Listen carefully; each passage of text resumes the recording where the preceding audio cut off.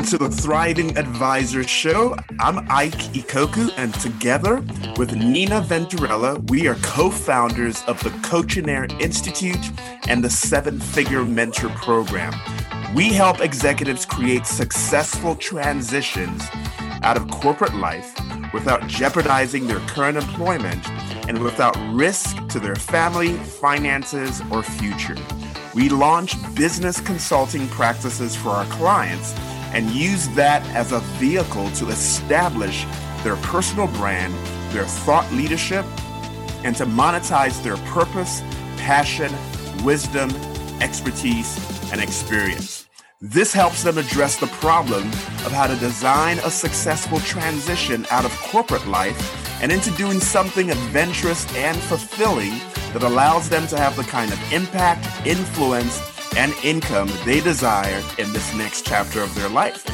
We believe that executives who have been thriving in the boardroom with their responsibilities to their current employer can also thrive outside of the boardroom in their post-corporate life. We know that you have relevant experience, expertise, as well as a unique message and or a passion project that can positively impact the world. Stick around to the end of the show and we'll reveal how you can be our next guest on one of the fastest growing daily inspirational podcasts on the planet in the next 15 to 20 minutes. All right, well, let's get into today's show.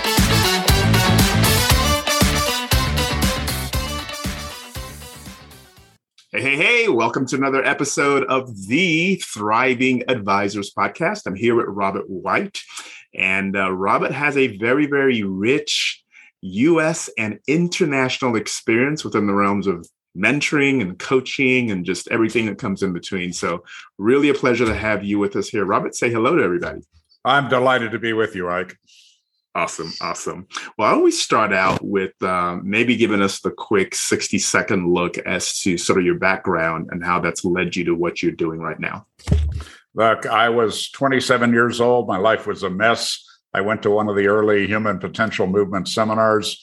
It's a cliche all these years later, but it changed my life. I ended up running that company for 4 years. I did work for someone else for 4 years. I learned the training business. I got to travel the world for a young guy. That was great. Some things happened in that company. One of the founders died, and I ended up working for a probate judge. No fun. So I started my own company called LifeSpring. I later sold it, moved to Asia, built the largest training company in Asia, retired at 46 to Aspen, Colorado, built the big house, bought a jet, raised a family, had a great time, and lost control of my company and went back to work. How's that? Wow, there's got to be some juicy information and probably a lot of wisdom and insights from the loss of your company. We'll come back to that in just a second. Through those rich experiences, your company now is called Extraordinary People. What do you feel like the biggest problem is that you solve for the clients that you work with right now? I moved to Aspen because of a friendship with the late John Denver, the singer and philanthropist and activist. And John has a song called Sweet Surrender. And in it, there's a line, lost and alone on a forgotten highway, traveled by many, remembered by few. That sounds very poetic, and it is. I mean, he was a poet. But that's the biggest problem I solve for entrepreneurs and executives is I'm not a rent-a-friend, but I'm a resource. I'm a mentor. I'm a guide. I'm there when they need me. Many, I've been in front of more than 20,000 people in the last 7 years. And I've been asking a question. Once a little bit of trust gets developed with the audience. And this is an audience anywhere from 30 people to 2,000. And I ask them two questions. Number one is, how many of you are currently estranged from at least one family member? What do you think the number is? What's the percentage of people willing to raise their hand in a public group? How many people do you think raise their hand? I would say it's at least 80%. You're close. It's 70. 70. Okay. It's amazing. And I'm one of them, by the way. That's where the question came from, was my own life experience. with my family. The other question is, how many of you have been betrayed personally or in business? What do you think the answer is? I don't know. I'd be having both of my hands up. That's happened twice to me.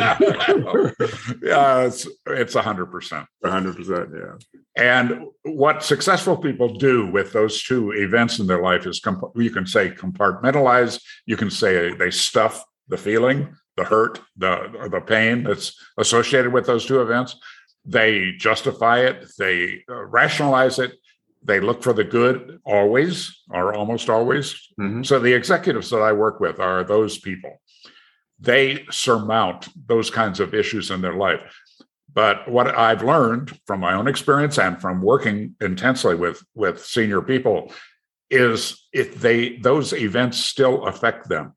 They are in them like a piece of undigested food. Mm. And it affects how they hire, how they fire, how they manage, how they lead. It has a lot of effects.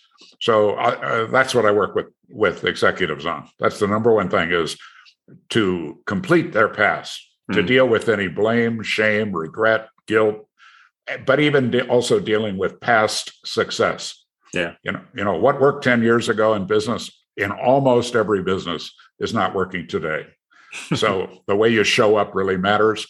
That's the first thing I do as I work on taking negative energy off of those past events and really letting them go.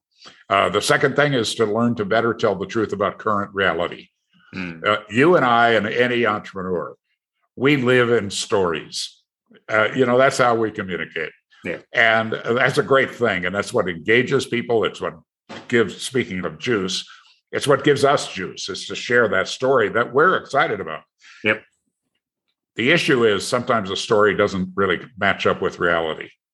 And so the Buddhists have a great saying. They call it developing a selfless regard for reality. Mm-hmm. That reality is not good or bad. It's just how do we regard it? How do we see it? What's our perspective? Yep. So learning to better tell the truth about current reality is an incredibly powerful thing for an executive. And finally, if you've done those two things, you create the space to really choose your future. For many, many people, their future is really their past being thrown into the future. Yeah. Their education, their past relationships. In my case, in my early 20s, a divorce that I felt guilty about affected every one of my relationships unconsciously. I didn't realize that until I got into it. I couldn't choose the future because I was trying to throw my past into the future. It doesn't work. So if you get to a space where you're kind of cleaned up and fresh and have a new look at your life, you're better equipped to have a future of your own choosing, not your education, not what your parents told you, not what the culture tells you, not what society tells you, not what's popular. It's what provides that juice. We go back to it once again. My former wife has an incredible wisdom that I have no idea where it comes from, but I appreciate it. She talks about, what is it that lights you up? I'm still lit up about what I'm doing. And any moment that I don't feel lit up, where I feel like my energy is not outgoing and out there, I start taking a look at what's going on for me. Yeah. It's not the culture. It's not the news. It's not politics. It's not an argument that I had with my favorite daughter. It's what's going on for me. Yep. Energetically. So that's a long answer to a simple question. It's a really important one, though, because what that speaks to, we talk about your reality and we create our reality. We're in control of what that looks like.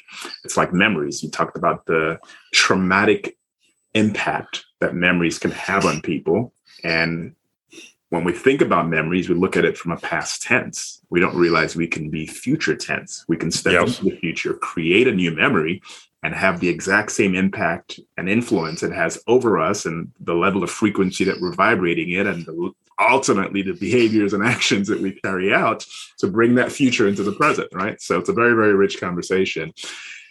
In our industry, in our coaching, haphazard consulting industry, what is it about our industry that bugs you the most that you'd like to fix? Well, two things. One is whining. So first, I want to identify in advance here that I'm going to do some whining. And that's that. Those are business people that, for whatever reason, they lost their job, or they just made a new choice, or for some reason they decide to become a coach, and they go get certified by. And I have this. A lot of people ask me about what's the best way to choose a coach, and the first thing I say is, have you been there and done that? Are you coaching people on something you have actually accomplished, or just something you aspire to, or you have a theory about? Mm-hmm. And my second thing is, do you have a coach? So that's my two filters when people ask me about choosing a coach. Yeah. Have they been there and done that? And are they coachable? Are they in process? Are they learning? Are they growing? Are they a product of the product, right? Exactly. So that's my whining kind of this just irritates me. Is that all these people jumping into coaching that, from my point of view, have some giant holes in their offering in those two areas. But the other thing I think about our industry is about readiness. I'm blessed to have two adopted special needs kids. They're now adults. So Levi specifically, we adopted at age 4. By that time, he had been horribly abused, actually tortured by when you start having to learn the distinction between abuse and torture, that's not a good place to be, by the way. I was like, I don't want to know that I know that. Yeah. But Levi has 6 cigarette burns on his back in a pattern, and a bunch of other horrible things happen. Not fit for family podcast, maybe. Sure. And he has surmounted those, and he's doing great. He got through college, took 7 years, but he got through college. He's a wildland fireman, a supervisor of a fire crew. He's out in California right now fighting forest fires. Mm-hmm. He's got a wonderful wife. He's got 2 great kids. He's a great husband and father. So it's turned out really well. But a key to that was a child psychologist whose name is Jim Jonell, now retired, unfortunately for the planet, retired. And I've had a lot of experience with therapists because of the work I do in building these large training companies. Therapists hang around us. They want to come and volunteer. They're really just looking for business, but that's what they do. And then I've been through a fairly savage divorce where my children were at risk. So I had all the therapists. The moment that I thought there was one that was doing a good job for the kids, my former wife made sure the court fired them. Every time she had somebody, it was somebody that she could manipulate. So I got the court to fire them. So I went through a lot of therapists, right? So I came up with this opinion. This is so that now we may get banned from YouTube. Like this next comment, which is, I think 19 out of 20 therapists are in the business to get their own product wholesale. They're working on themselves. And that's kind of makes them kind of questionable sometimes. 1 out of 20 can save your life. And I say this without reservation. Jim Jonell saved my son's life. How do you pay for something like that, right? Yeah. I mean, he's like the cop that carried the kid out of the burning building. That those kinds of stories touch us all. Well, Jim Jonell did that for me and for Levi. Now, Levi stepped into it. There were a lot of other influences. But I mean, he's a hero to me. So because of COVID, I got to spend an entire day with him. He is retired. He's living up in Estes Park, Colorado, very famous place because the elk, thousands of elk walk through town there twice a year. Or there's other reasons. It's a beautiful place. So that's where his home is. And I went up there and we sat for a day and talked, and Joni, his wife, fixed a wonderful lunch, and it was just great. And at some point I said, what's the key for you as a therapist? What's the key? And I think his answer speaks to anybody involved in coaching or training or and all leadership roles. He said, it is readiness.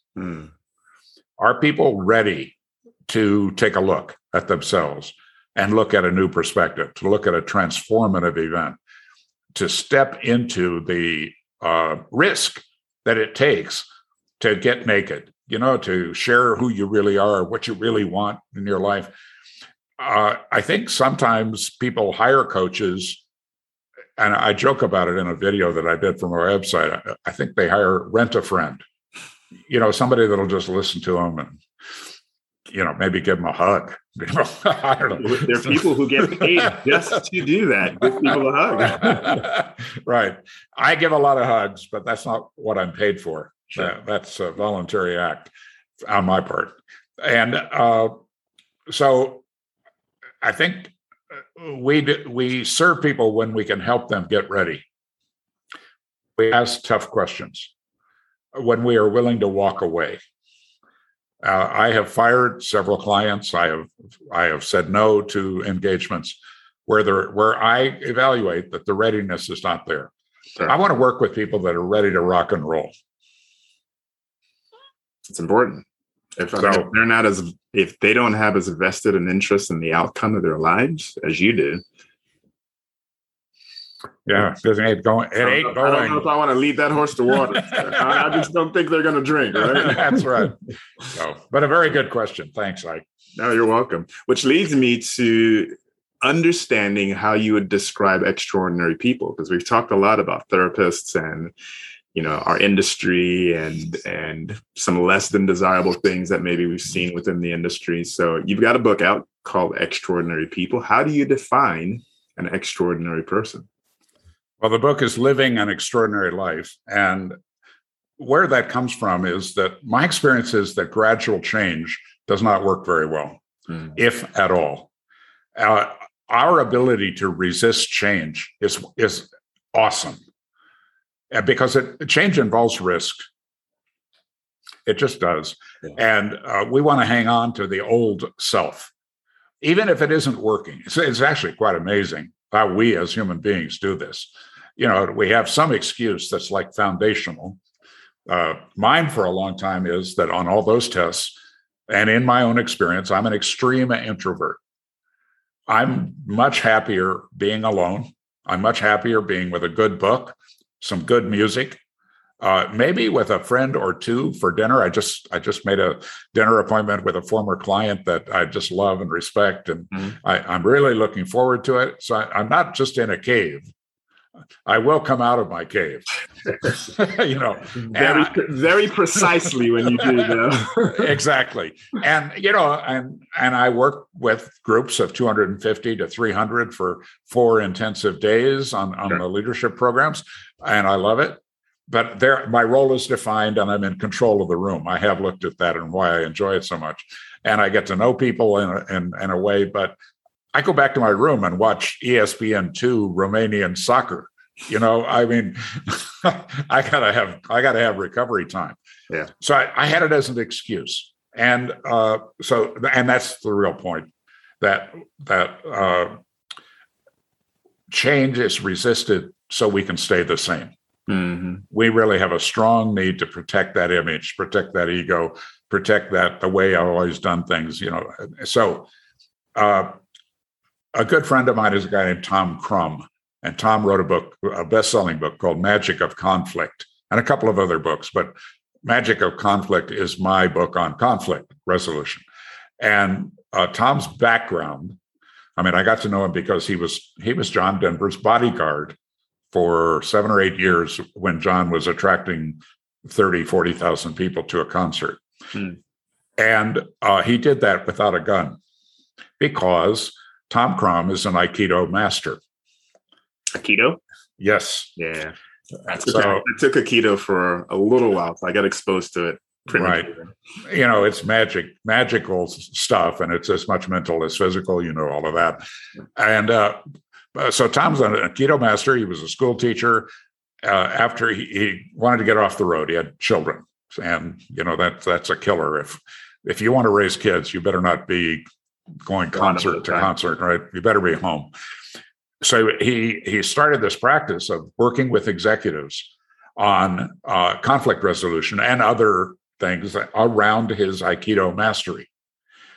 So I wish we were physically together because I could demonstrate this. I stole it from Tom. I admit it. I'm a thief. Most of our greatest ideas we typically steal from somebody. Right? But there's video, as was actually video of me in a group setting where I get a volunteer. And so what you do is you ask the volunteer to hold up a hand like this, right? Against your hand, right? And that's the only instruction. Sure. So just hold up your hand. What does the person do next? They apply pressure. All right. Yeah. Right? You didn't tell them to apply pressure. And the more pressure you apply back, the more they do. And none of it was instructed. It is automatic. And that's how we resist change. So if you a little bit of Aikido, what do you do with that, right? You give in. You create space. You can lead them around the room, which I do because it's colorful and fun, but it makes this point. So, but in Aikido, what you also learn is if you want to gain advantage, you do it with surprise, right? That quick movement. Yeah. And you gain control of the situation. What I've learned about change is we as human beings, because we resist change so strongly, we need to get surprised. So whether it's in my mentoring, I always start out with a 2-day intensive one-on-one with a whole lot of pre-work, by the way. And but if I'm dealing with 300 people, we use theater, we use music, we use lighting, we use trickery. Don Juan told us to be the trickster, right? Yeah. And that's all to shock people. Ike, there's an exercise we've done in our trainings a zillion times. If I'm in a group, I've got 300 people in front of me, and I say, "How many of you believe that a win-win attitude is the way to success?"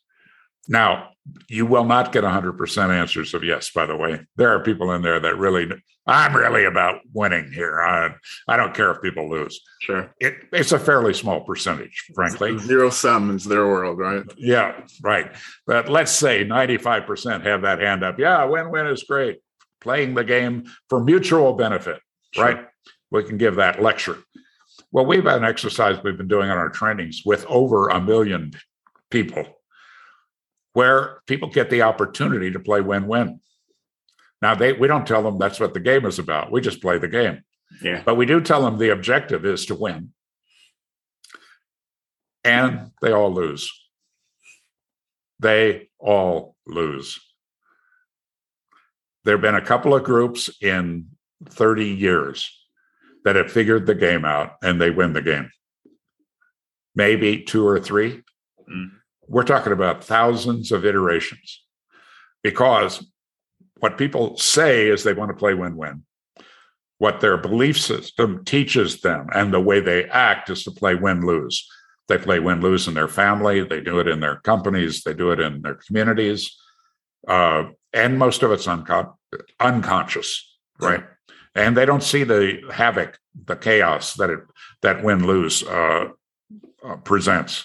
So that's an example of kind of how I think and how I work. It comes out of years and years of seeing the distinction between what people say they believe versus the way they actually act, behave. I think all coaching, if somebody's hiring a coach, you better ask them in their previous work as a coach, have they altered attitudes, habits, and behaviors? Mm-hmm. If they haven't done that, they haven't coached.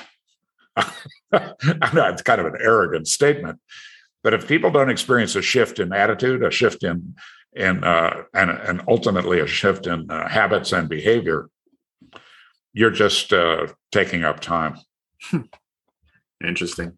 Very, very rich. So listen, if we got people who are listening to this podcast and they're resonating with a lot of what you've shared and maybe want to get their hands on a copy of Living an Extraordinary Life, maybe even engaging with you at some level to work with you, how would you direct them to get access to those resources? Well, 2 resources. I think my book is a resource on the kind of personal growth side. It's now a bestseller in English, Mandarin, and also in traditional Chinese. And it's being translated into Spanish. I'm really excited about that. Cool. But anyway, the book's available on my website, which is extraordinarypeople.com. Okay. And that way it gets signed. Or Amazon's good, Kindle is good. You know, I noticed recently that I'm running about 8 Kindle purchases to every one paper book. I'm still a paper book fan. I'm an old guy, all right. But Kindle is cheap and fast, and people love it. Yeah. And I haven't picked up my Kindle since my last trip across the Pacific. I love Kindle for those trips, you know, sure, where you can have 100 books on there and a little tiny thing. But that's one way. I have a document, a 28-page PDF that I developed around living an extraordinary life. That's pretty practical, includes a self-evaluation and kind of a guideline. It's what I've learned over the last 30 years, mostly from how successful people navigated our training and then used it after they graduated. So a lot of people have found it valuable. It's free. You can, and along with it comes free subscription to my weekly An Extraordinary Minute with Robert White. It's a good way to stay in touch. A lot of people access me just by hitting reply to that email. Mm-hmm. And we get into conversation, and then we set up a chat, and things may or may not happen. How do they get access to that 28-page guide? Just go to extraordinarypeople.com and sign up for the weekly e-zine, and you'll automatically get the PDF. And it's shareable. It's not private. Awesome. You can share it with family and friends. It starts interesting conversations.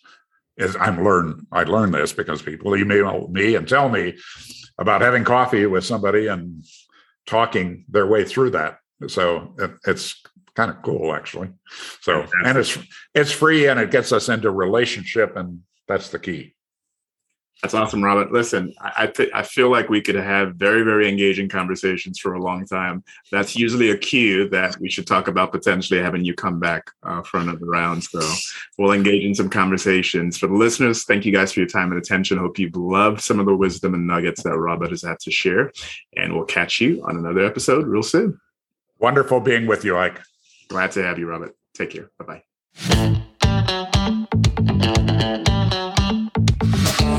Welcome to the Thriving Advisor Show. I'm Ike Ikoku, and together with Nina Venturella, we are co-founders of the Coachinaire Institute and the 7-Figure Mentor Program. We help executives create successful transitions out of corporate life without jeopardizing their current employment and without risk to their family, finances, or future. We launch business consulting practices for our clients and use that as a vehicle to establish their personal brand, their thought leadership, and to monetize their purpose, passion, wisdom, expertise, and experience.